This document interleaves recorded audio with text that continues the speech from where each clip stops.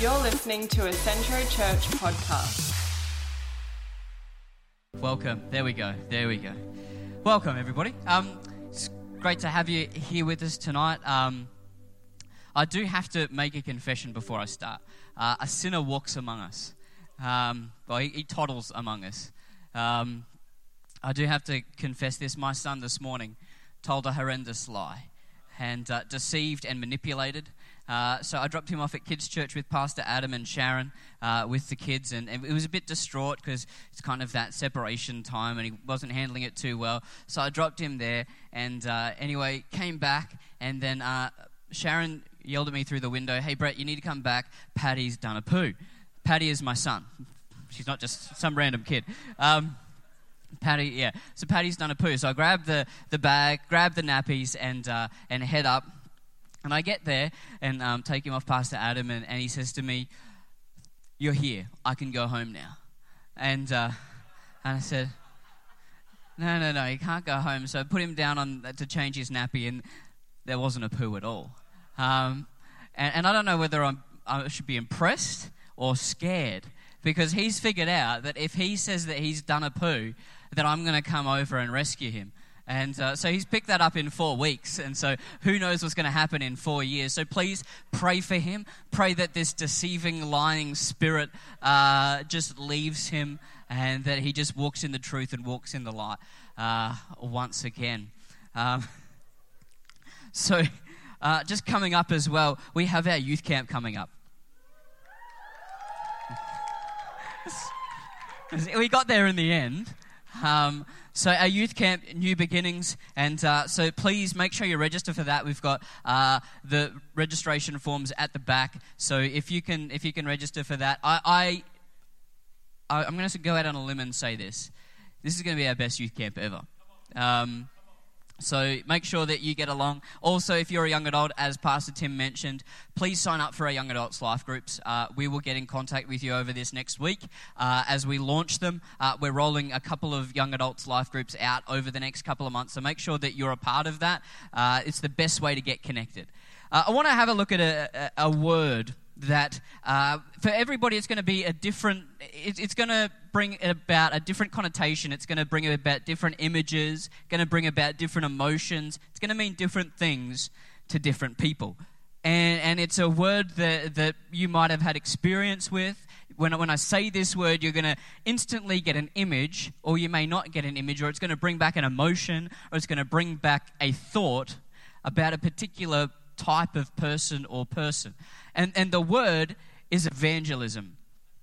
Now, I don't know what comes to your mind when you hear evangelism or evangelist, but for me, growing up in church in the late 90s, for me, an evangelist was somebody who yelled a lot, who dragged people down the front, yelled fire at them, and then pushed them over.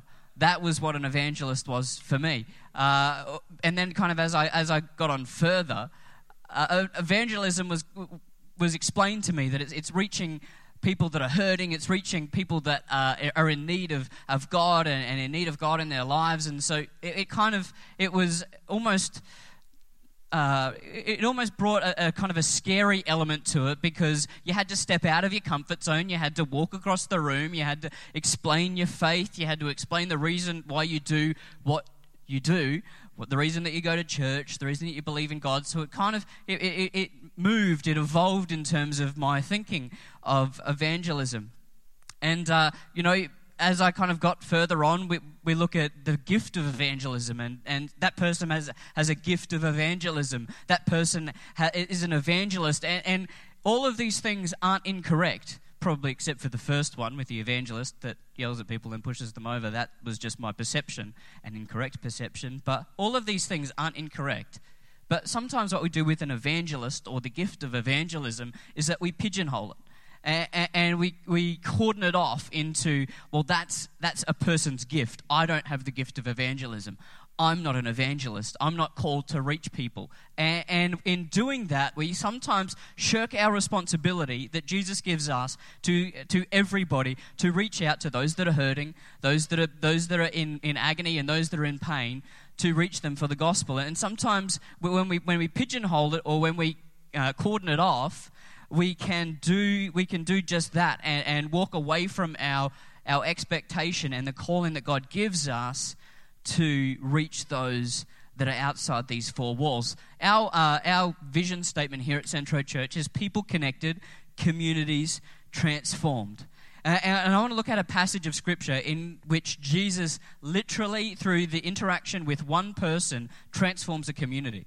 And, these aren't just words. They're not just kind of, well, that sounds good. Let's put it on a nice picture, and that's our vision statement. This is actually what we believe we've been called to do.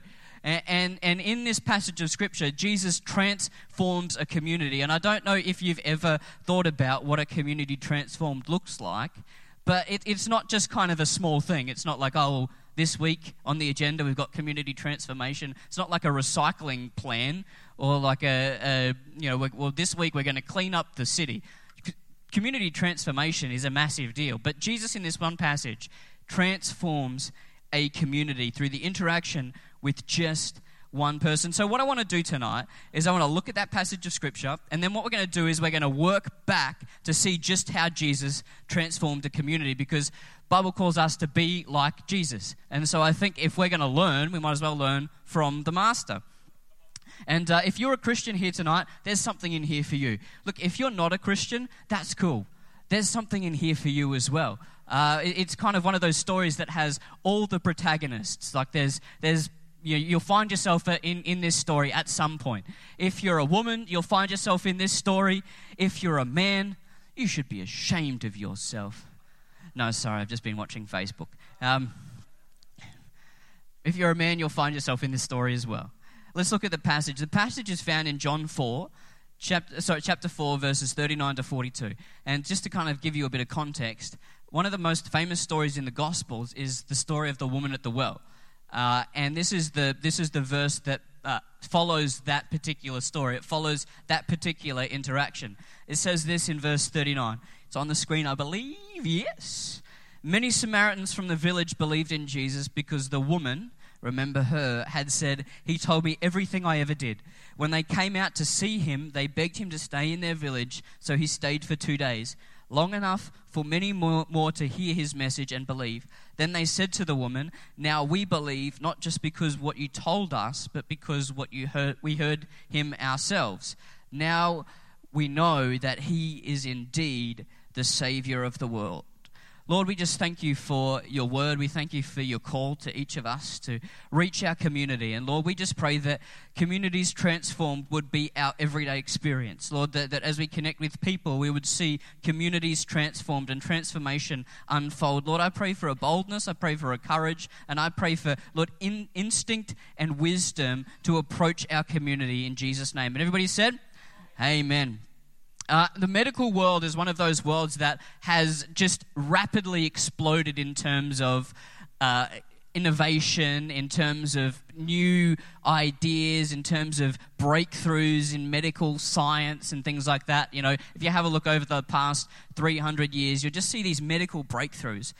The understanding and I guess moving of penicillin into a form where it can be used, the understanding and the discovery of antibiotics, all of those kind of things. But I was watching a documentary on the American Civil War and the things that have come out of the American Civil War. Very gruesome battles, very in-your-face kind of gory details. But they were talking about the growth from the start of the Civil War to the end of the Civil War in terms of medical advancements. And so they were looking at the way that wound healing happened from the beginning to the end. And they said that it came down to two really, really important factors. They said that it was the correct use and the understanding of the first being anesthetic and then the second being antiseptic. That as nurses and doctors actually understood the use of both of these things, that it increased the rate of survival. And the understanding of anesthetic and antiseptic has undoubtedly saved or or made sure that people can live millions of lives over the course of humanity. And used correctly, anesthetic and antiseptic can do incredible things. It can prolong death. It can allow somebody to live previously when they wouldn't have been able to live from a mortal wound or a wound in battle or something like that. And what does that have to do with the passage of Scripture that we just read? Well, Jesus was on the forefront of evangelist. He was on the forefront of evangelist strategies, if you will. He was the master. And in the passage that we just read, preceding that passage, which we're about to read in a minute, Jesus actually uses two strategies that are incredibly insightful and incredibly impactful when he has an interaction with one person. And I put it to you that it's exactly the same as a doctor using anesthetic and antiseptic for the right reasons, the same way Jesus actually uses these two approaches when he speaks to this woman and ultimately delivers the antidote. So the title of my message tonight is called Anesthetic, Antiseptic, and Antidotes. Now, say that to your next door neighbor 3 times really fast. Go now.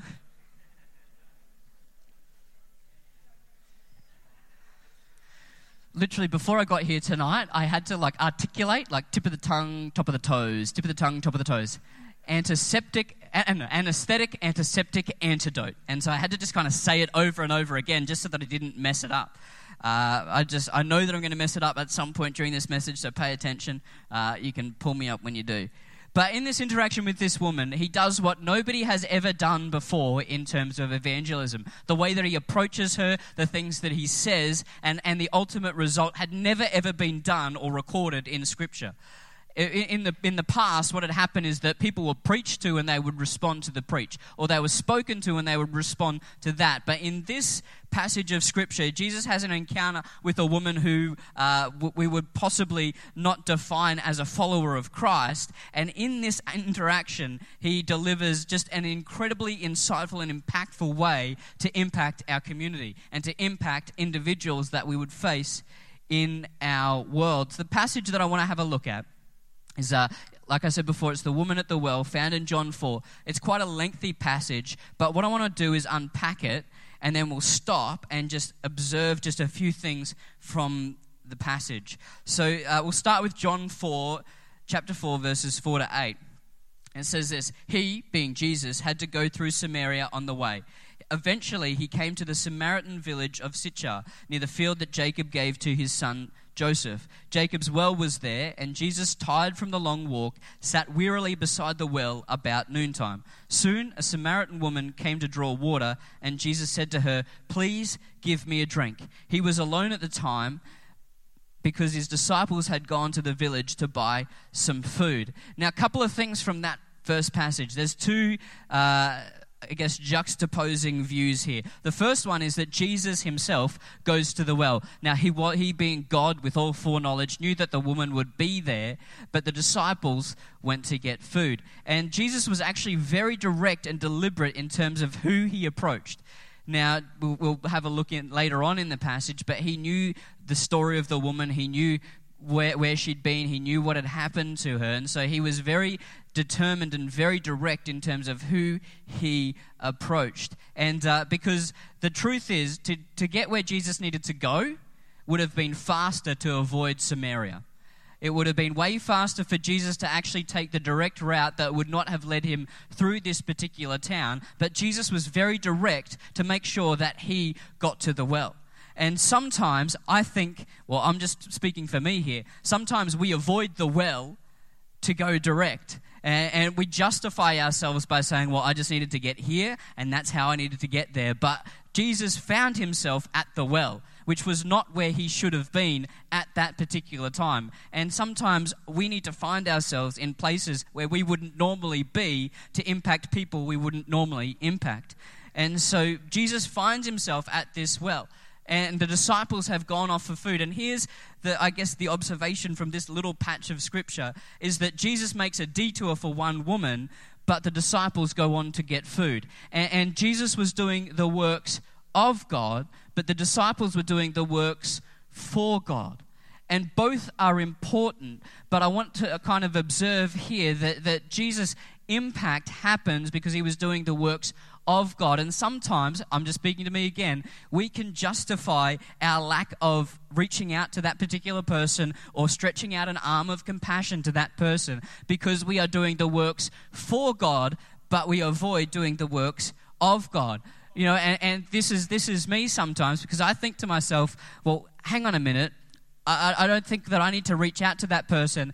Do they know how much work I've done for the church this week?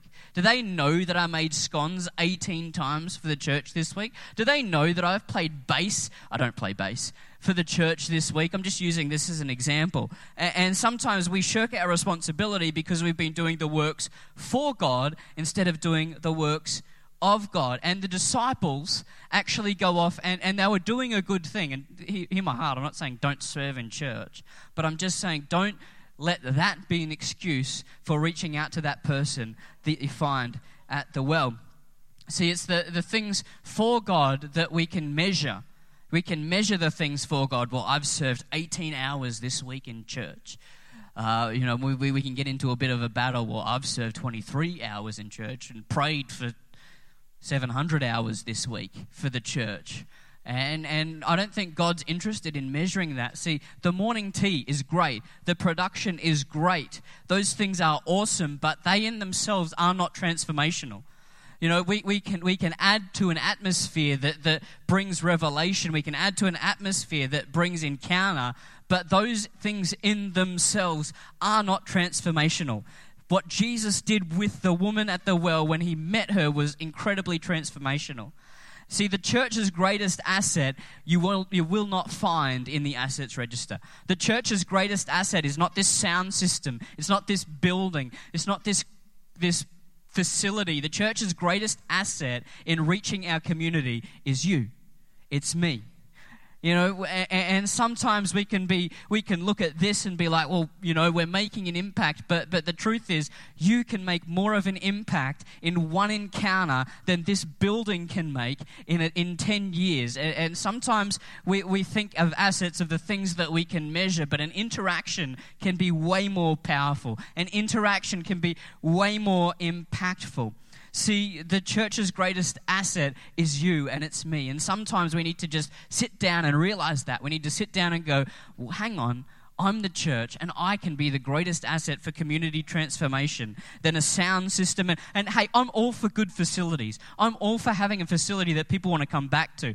Don't get me wrong, but I'm saying that when you walk out those doors, you are way more of an asset than those doors ever will be. And you know, we've got a spring fair coming up in the middle of October, and I really want to encourage you. Like, a lot of people come up, oh, just tell me what to do. I'm happy to do anything. Here's what we need you to do: invite your friends. Invite your friends. Look, we will find people to man the stations, but you know what this city needs? It doesn't need another show. We can put on a show.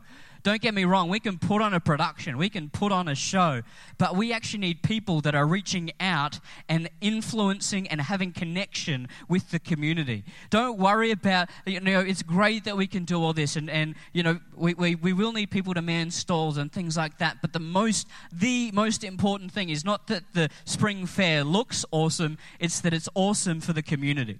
And you know, I want to go out on a limb and let's believe for 200 people in Ipswich and Collingwood Park that wouldn't normally walk into a church, that wouldn't normally darken the doorstep because of, you know, whatever presupposed ideas or pre-thought out plans. But let's believe for that. What we need is our assets, you and me, to be impactful into the community and bring them to. We've got Dr. Robbie Sondrager. It's the next season is going to be ripe for opportunity to bring people to church. But also, it doesn't just have to be, hey, come to church. You have an opportunity to have a conversation with someone. You have an opportunity to pray for somebody that's outside the hospital when you're leaving church. You know, that's evangelism 101, and that's what Jesus did. So we'll move on and we'll read from John chapter 4 verses 9. So that's kind of just a preface to where we're going. I'm going to unpack anesthetic antiseptic and antidote in just a minute. The woman was surprised, for Jews refused to have anything to do with Samaritans. She said to Jesus, "You are a Jew and I am a Samaritan woman. Why are you asking me for a drink?" Jesus replied, "If only you knew the gift God has for you and who you are speaking to, you would ask me and I would give you living water. But sir, you don't have any rope or a bucket," she said, "and this well is very deep. Where would you get this living water? And besides, do you think you're greater than our ancestor Jacob, who gave us this well? How can you offer better water than he and his sons and his animals have enjoyed?" Anesthetic. See, at first glance, you don't see how horrific this interaction is. At first glance, you're kind of, oh, Jesus is having a conversation with a woman. Fair enough. But what you don't understand, and the cultural context that this happens in, is absolutely horrendous. When the disciples come back, they can't figure out why Jesus is speaking to this woman. Because rabbinic law forbade any man to speak in public with a woman. To be seen having a conversation with a woman in public would have been considered absolutely immoral, and you would have been cast out of society. So that's the first thing. It also forbade any interaction with the Samaritan, because a Samaritan, there was this religious difference where Samaritans insisted that they worship on a particular mountain, but the Jews insisted that they had to worship in Jerusalem. So that it also forbade that. And all of these things, while shocking, and I've heard this particular passage preached hundreds of times, all of these things are shocking, absolutely shocking. Not the most shocking part. And this is where the anesthetic comes in. Jesus literally disarms this woman because he asks her for a drink of water. Now, she would have understood the cultural context. She would have understood the religious context. But the woman, and she makes a note of this fact, she says, Jesus doesn't have a bucket or rope, because when Jesus says to her, "Give me a drink," he's actually saying, "Give me a drink from your pitcher. Give me a drink from your bucket." Now, you might not think, whatever, she's got girl germs. But the truth is, if you were a Jew, and Jesus would have known this, to drink from the same pitcher or same cup as a Samaritan would have made you incredibly ceremonially unclean.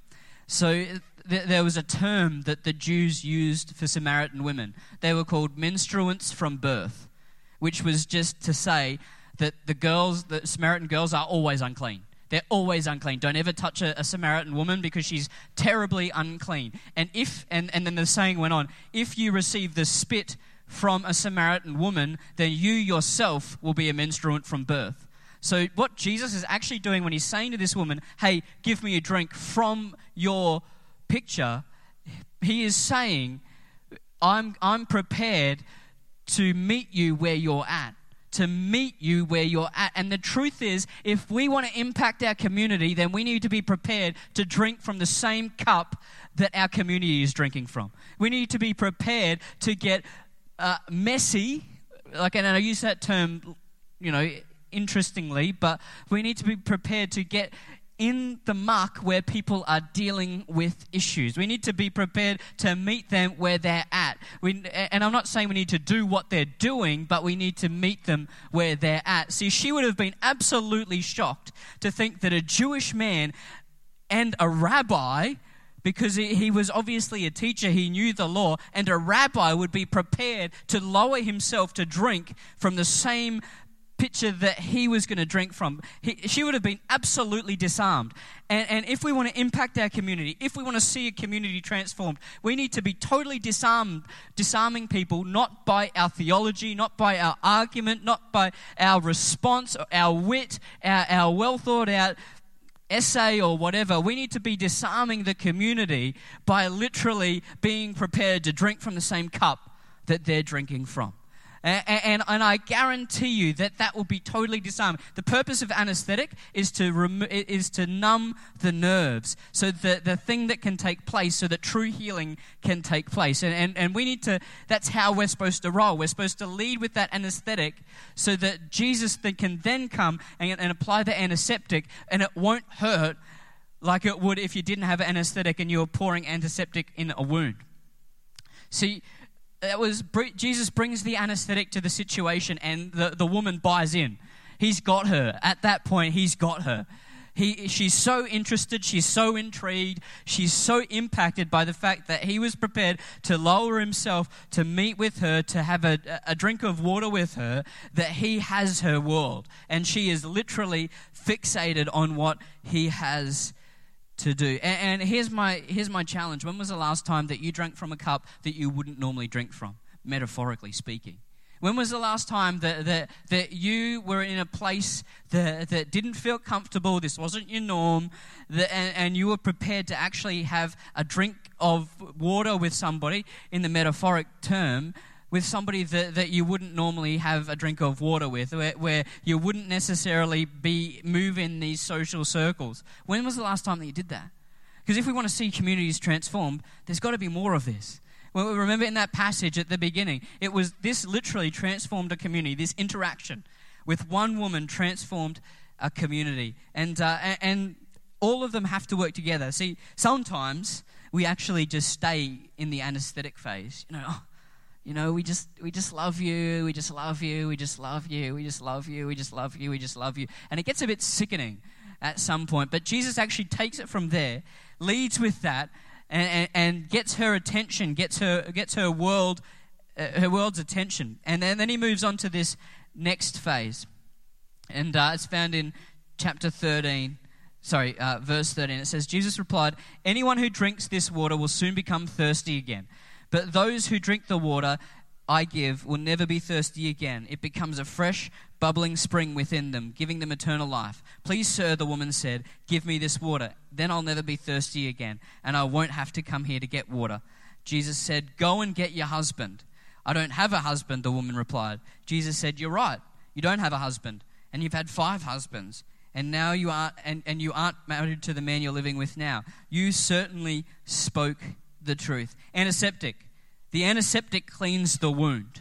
The antiseptic gets the dirt out. It gets the muck out. It brings to the surface all of those things that would hinder healing. All of those things that would hinder the healing process. And Jesus never condemns her for her lifestyle. Never condemns her for what she's done. He just highlights the fact that it's there. And we don't know what her story is. We don't know what her previous marriages were like, but we just know that in this interaction, Jesus brings to the surface all that's going on in her life. And the thing is, when people come to Christ, sometimes there's going to be some things that come up. There's going to be some things that come up to the surface that aren't necessarily going to be pretty. But we need to be people that are going to be able to bear with people while the stuff comes up, so that we can ensure that the healing takes place. See, if you wouldn't consider yourself a Christian, or you don't consider yourself a Jesus follower, and you've heard that the church is all about condemnation, it's all about judgment, well, I'm here to tell you, I apologize for any interaction that you've had where that's the case. But that's not what we're about. We're about making sure that we are a place where people can get healing. Like, we're not going to be those people that are just going to, glaze over it, but we want you to be the person that God has called you to be. We want you to be the person that God has planned for you to be. And to do that, there's going to be some issues, and we're cool with that. We're cool with issues. And that's what the anesthetic is. And somebody asked me this morning, do we have street preachers that go out and do street preaching? I have nothing against street preachers.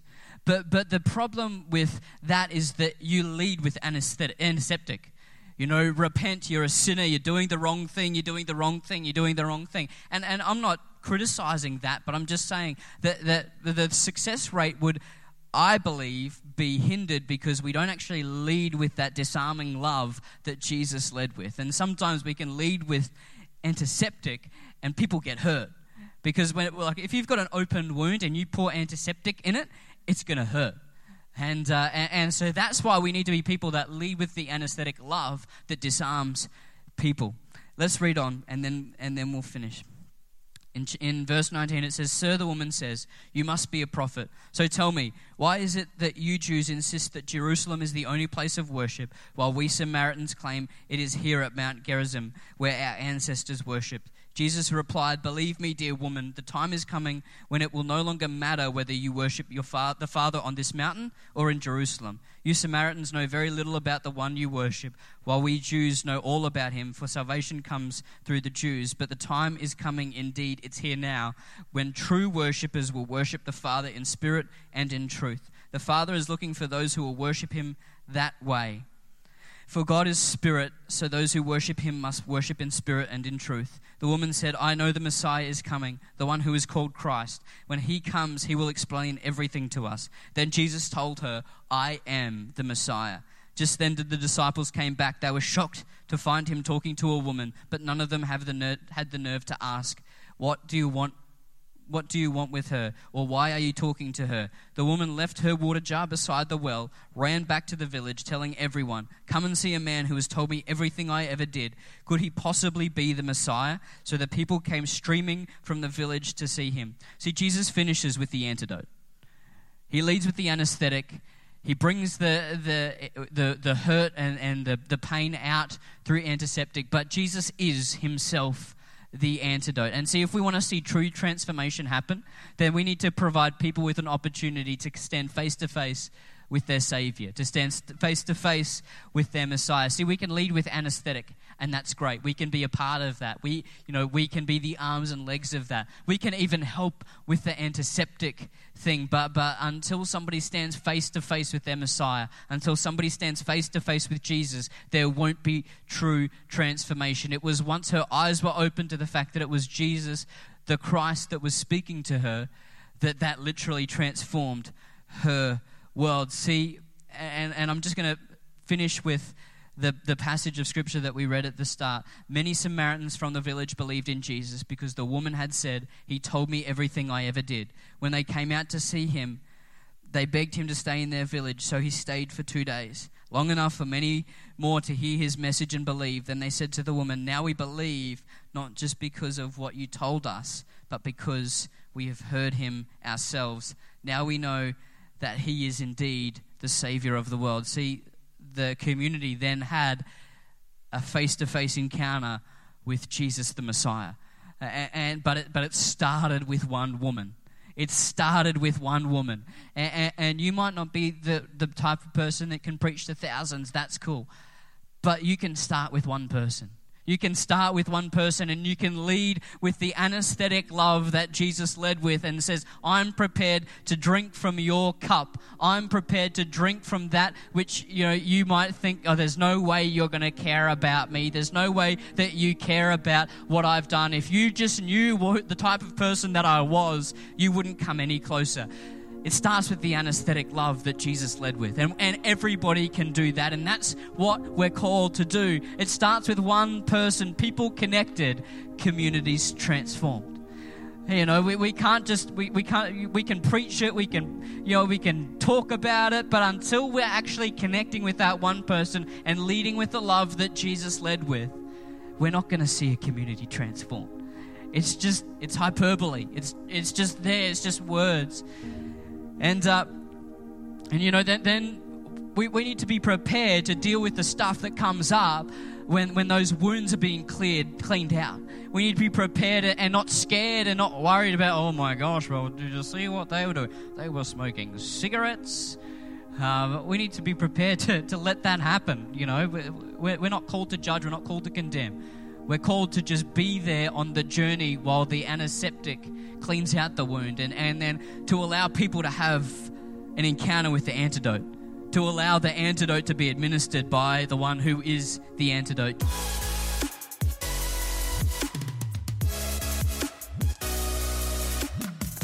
Thank you for listening to this podcast.